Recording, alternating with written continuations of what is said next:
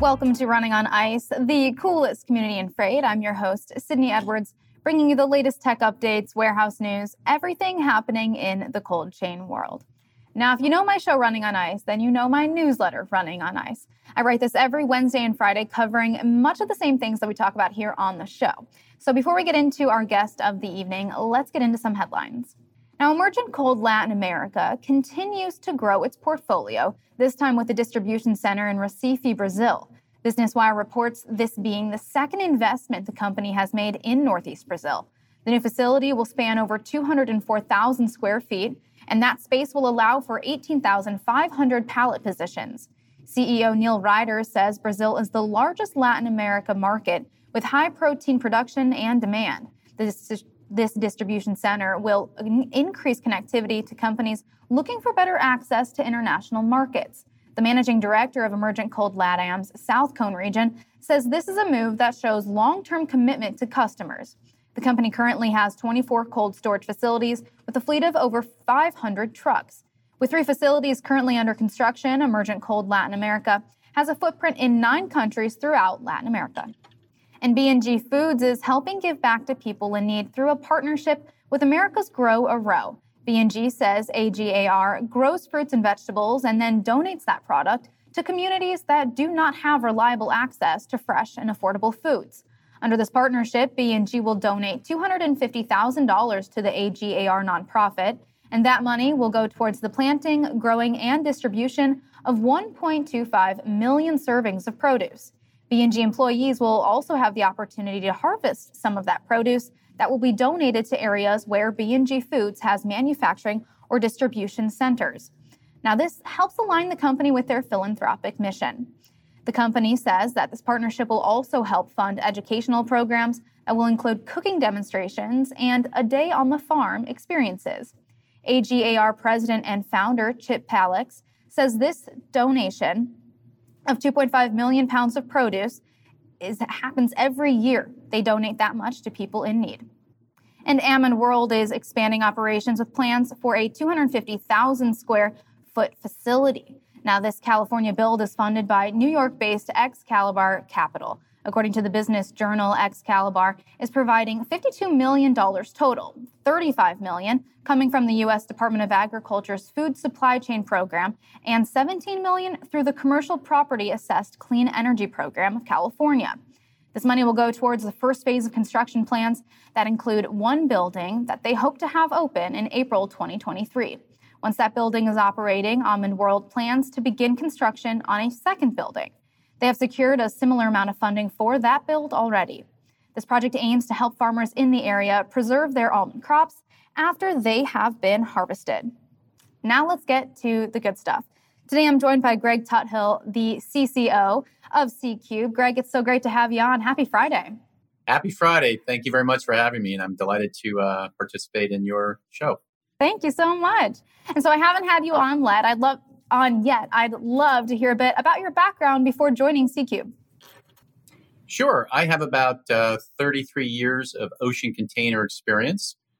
Started out with American President Lines and have been with various companies since in operating roles, marketing roles, pricing roles, and trade management roles, all at the executive level.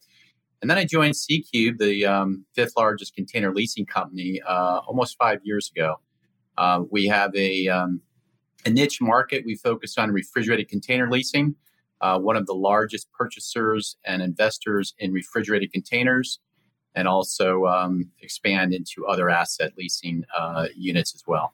Did you have the CCO title when you first started at C-Cube, or did you work into that title? I was hired as the Chief Commercial Officer, primarily just because of my background and my experience level in the container shipping arena. Perfect. Now, when I was talking with your team before we had this interview, they brought a few statistics to the table that truly surprised me, to be honest. We, of course, knew that food imports were on the rise, but I guess I didn't realize how much and how many U.S. imports were 75% of U.S. fruits and vegetables were going to be imported by 2027, I believe is the year. I feel like that's a crazy amount.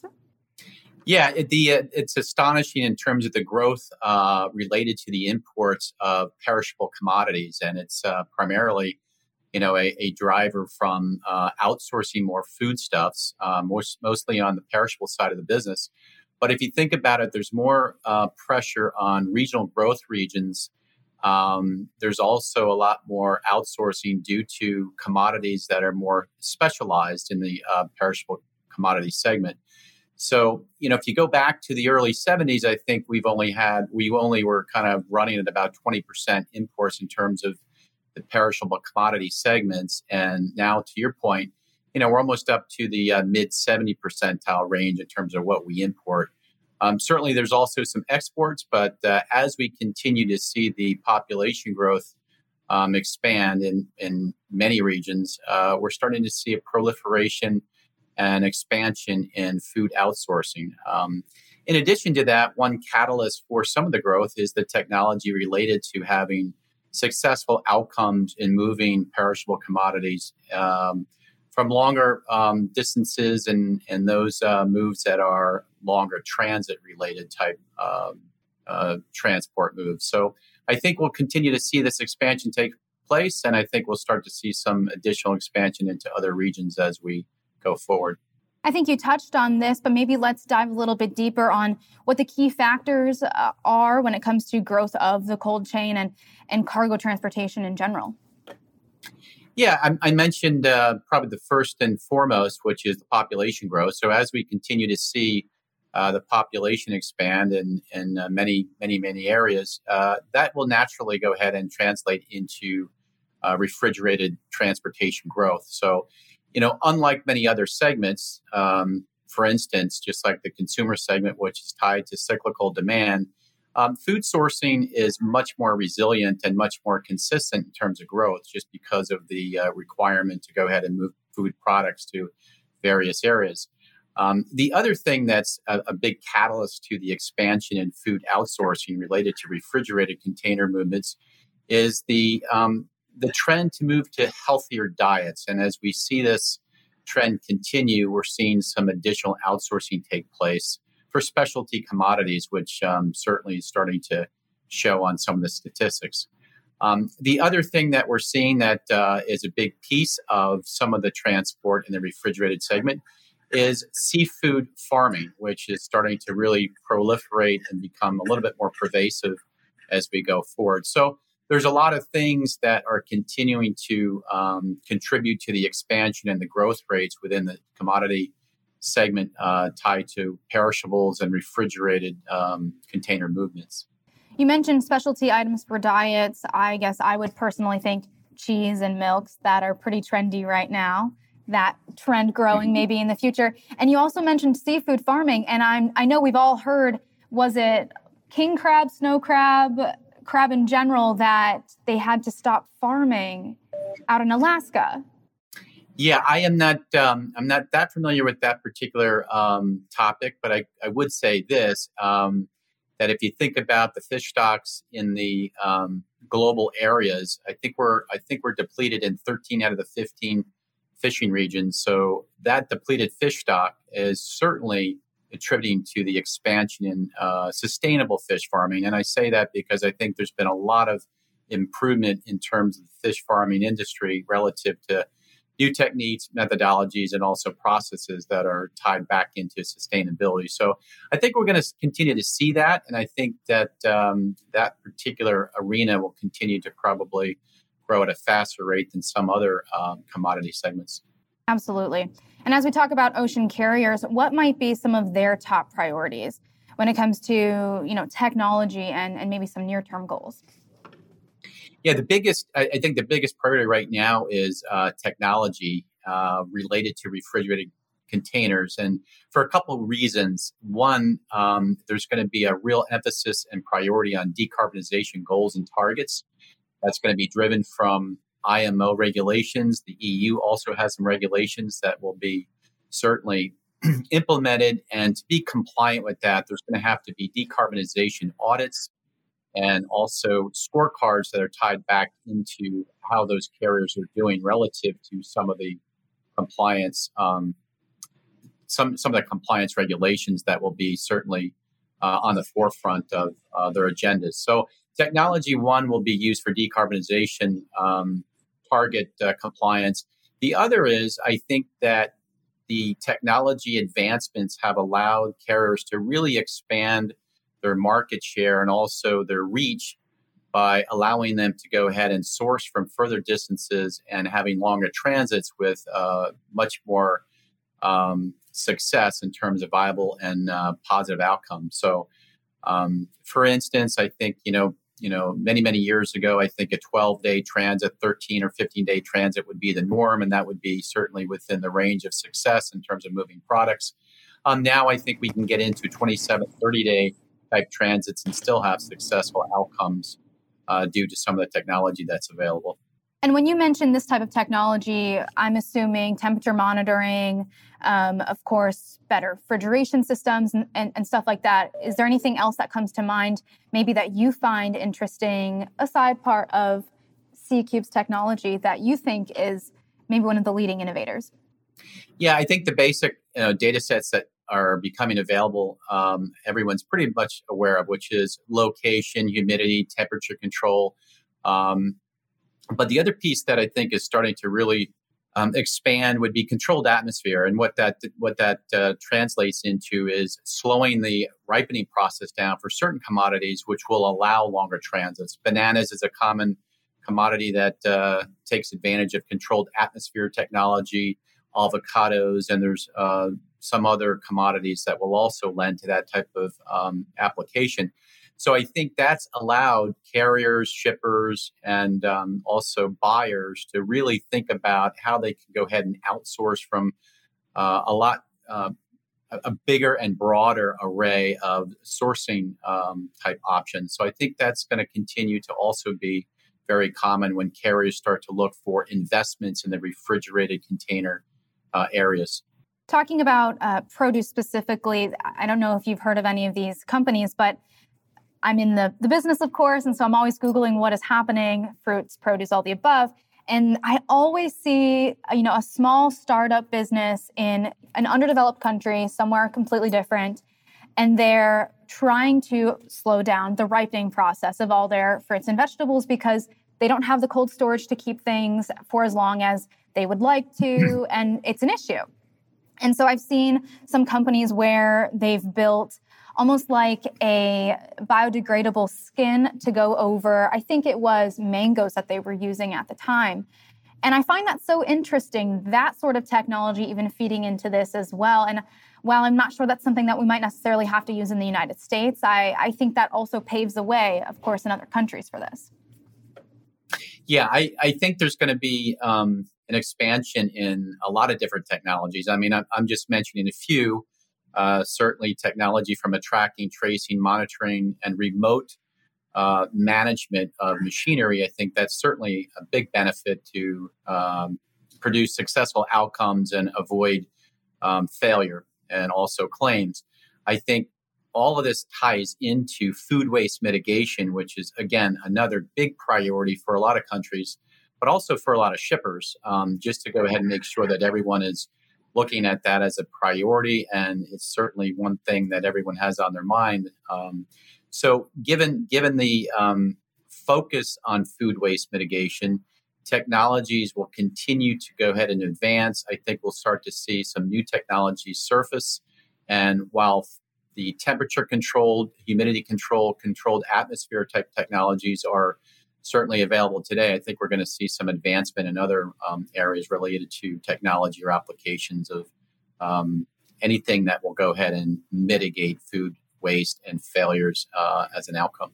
Absolutely. And I'd love to get a little bit more into C-Cube's technology. I know we have a couple images of what C-Cubes look like, and we can talk a bit about that. So tell me what C-Cube has been working on and maybe their efforts towards mitigating food waste, decarbonization, all the above. Sure. We are investing with an aim of making sure that we're doing our part to make sure we have sustainable products that are leased out to our customers. So we're looking at global warming potential refrigerants that have certainly less impact on the environment.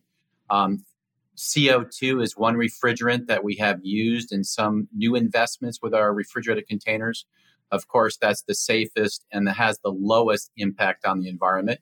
We're also looking at sustainable products tied into the reefer machinery that will allow us to go ahead and continue to do our part, making sure that we're looking at anything that has to do with recycling, or also making sure that we're using products, materials, or raw materials for that matter, that are sustainable from a reusage standpoint. So we're really focused on those particular areas. And also tied to that would be the decarbonization agenda items that our customers have. So for instance, when we look at new technology and investments, we really have an eye on the consumption, energy consumption, and how we can look at efficiency tied to the machinery that we're investing in. For example, if we look at variable speed motors in our compressors, two-speed fan motors on our evaporators, and not to get too technical on the show, but those are just some examples that we're really trying to focus on to make sure we're doing our part to, offer some contribution of moving in the right direction towards sustainable product offerings that will help our customers and help ourselves in terms of being better stewards of our environment. I'm curious who you would say are your largest customers when it comes to the industry. Is it more fruits and vegetables, produce? Is it more protein centered? Something else in between? What would you say? The largest segment that we have in terms of our customer portfolio is the container shipping operators. So all the large global operators certainly are a large segment of our customer portfolio. We also do a lot of business with our respective fruit customers, and those are the growers and the operators that are tied into fruit transport, and also the fruit branding customers as well.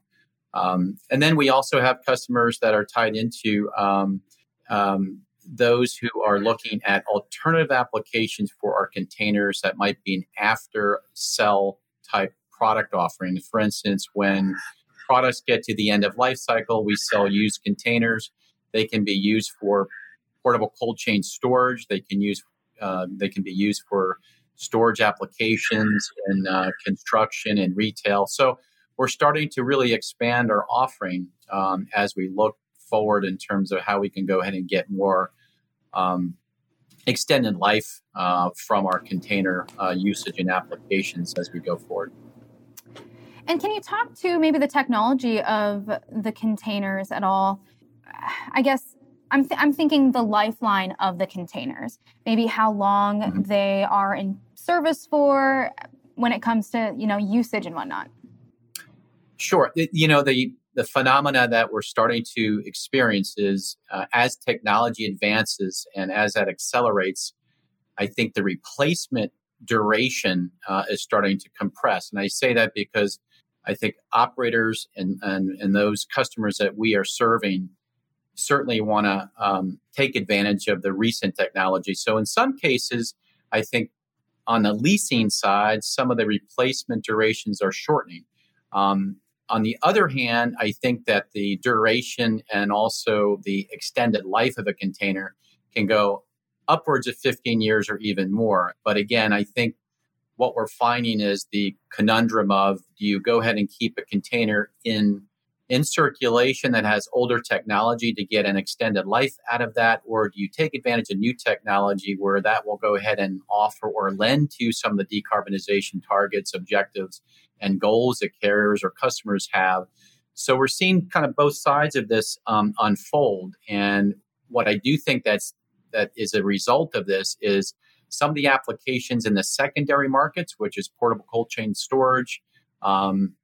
Certainly the storage on the dry container markets is starting to expand. And I think a lot of people have witnessed this with the usage of containers in various applications, whether it's homes, storage, other applications of storefronts, portable pop-up type retail outfits. So that is actually a good thing because we're seeing the extended life go into other applications, even if the front end of the application is shortening because of technology advancements. Absolutely. I know we touched on this a bit earlier, but I'm curious how you would say how important it is to monitor asset movements, of course, cargo trailer temperatures through these types of technologies. Yeah, one thing that is really starting to improve is because of the monitoring, because of the technology, because of the data and predictive analytics that we have available, given the technology advancements over the last few years, we have seen a sharp decline in claims and also failures. So that has proven to be a really great outcome, and the success will continue to probably reveal itself as the technology continues to advance. So that's one area that we're certainly very bullish on in terms of an investment strategy, in terms of the technology piece of the business. At the same time, I think that as we continue to go ahead and look at new technologies, we really have an eye on what the customers are going to need going forward, and that's not just for tomorrow, not even for the next 5 years. If there are decarbonization goals, targets, and emission-free type goals that some carriers or customers have, those investments need to take place now to get to a 2030 or 2040 target date. So we're seeing a lot of advancement in investment being pulled forward relative to some of those goals and objectives. And the question always being, are we going to meet those goals? Is any company that we see making these statements going to meet those goals in the next 10, 20 years? We hope, of course. Which brings me to my next question, the decarbonization goals and sustainability. Why do you think that's such a big push right now for companies and your clients? I mean, I think it's important, but why do you think they think it's so important? Well, I think, just like C-Cube has made the declaration that we want to do our part to make sure the world is a better place. I think every carrier, and I think in some cases, some carriers or customers of ours are certainly further along than others, but I think everyone is, sincerely committed to some of these goals, and I do think they're going to make best efforts to go ahead and meet what they have already declared as decarbonization goals. I think one challenge will be is the investment timeline for them to go ahead and meet these goals, just because we will face a very short runway as we get closer to 2030 and 2040 because of what you have to implement in terms of a fleet requirement or compliance ratio before we hit these target dates. So, the timing is certainly going to be a challenge. The investment strategy has to be tied to pulling some of the investment forward and trying to go ahead and refleet or at least plan for replacements earlier, like I mentioned in my previous comments. And that will be a challenge, but I don't think it's insurmountable. Greg, thank you so much for joining me today. I have one last question. Anything new for C-Cube coming up? Well, we continue to go ahead and look at alternative technologies on the refrigeration side. Again, refrigerated container leasing is our niche. We're looking at anything from electric gensets to end-to-end emission-free type products that certainly are not available today, but we have an eye towards that. The other thing we continue to look at is refrigerants. And because refrigerant leakage is also a big part of what people are trying to go ahead and address, anything from a lower global warming potential refrigerant to even, I just recently looked at magnetic refrigeration technologies. And while we're not there yet, some of these technologies are promising in terms of how we can get cleaner refrigeration and also to this emissions-free type target ratio that we're all trying to go ahead and achieve. Amazing. Greg Tuthill, thank you so much for joining me today. It's been great, and I would appreciate checking back in with you sometime in the future about how C-Cube is doing. I would be delighted, and thank you for having me on the show. I really appreciate it. Absolutely. Now, as my listeners and guests know, I have Running on Ice, the newsletter, out tonight, 7 p.m. Eastern Time. Of course, you can find that at freightwaves.com if you want to subscribe to it. I would love to have more subscribers, of course. Next week, it's Thanksgiving. So spend some time with your family, eat a side of green bean casserole, because no matter what, our guys in production think, or our market experts, green bean casserole is the best Thanksgiving side. I'm sorry to say it, not mashed potatoes, not dressing, not cheesy potatoes, none of that. Stay cool and have a happy holiday.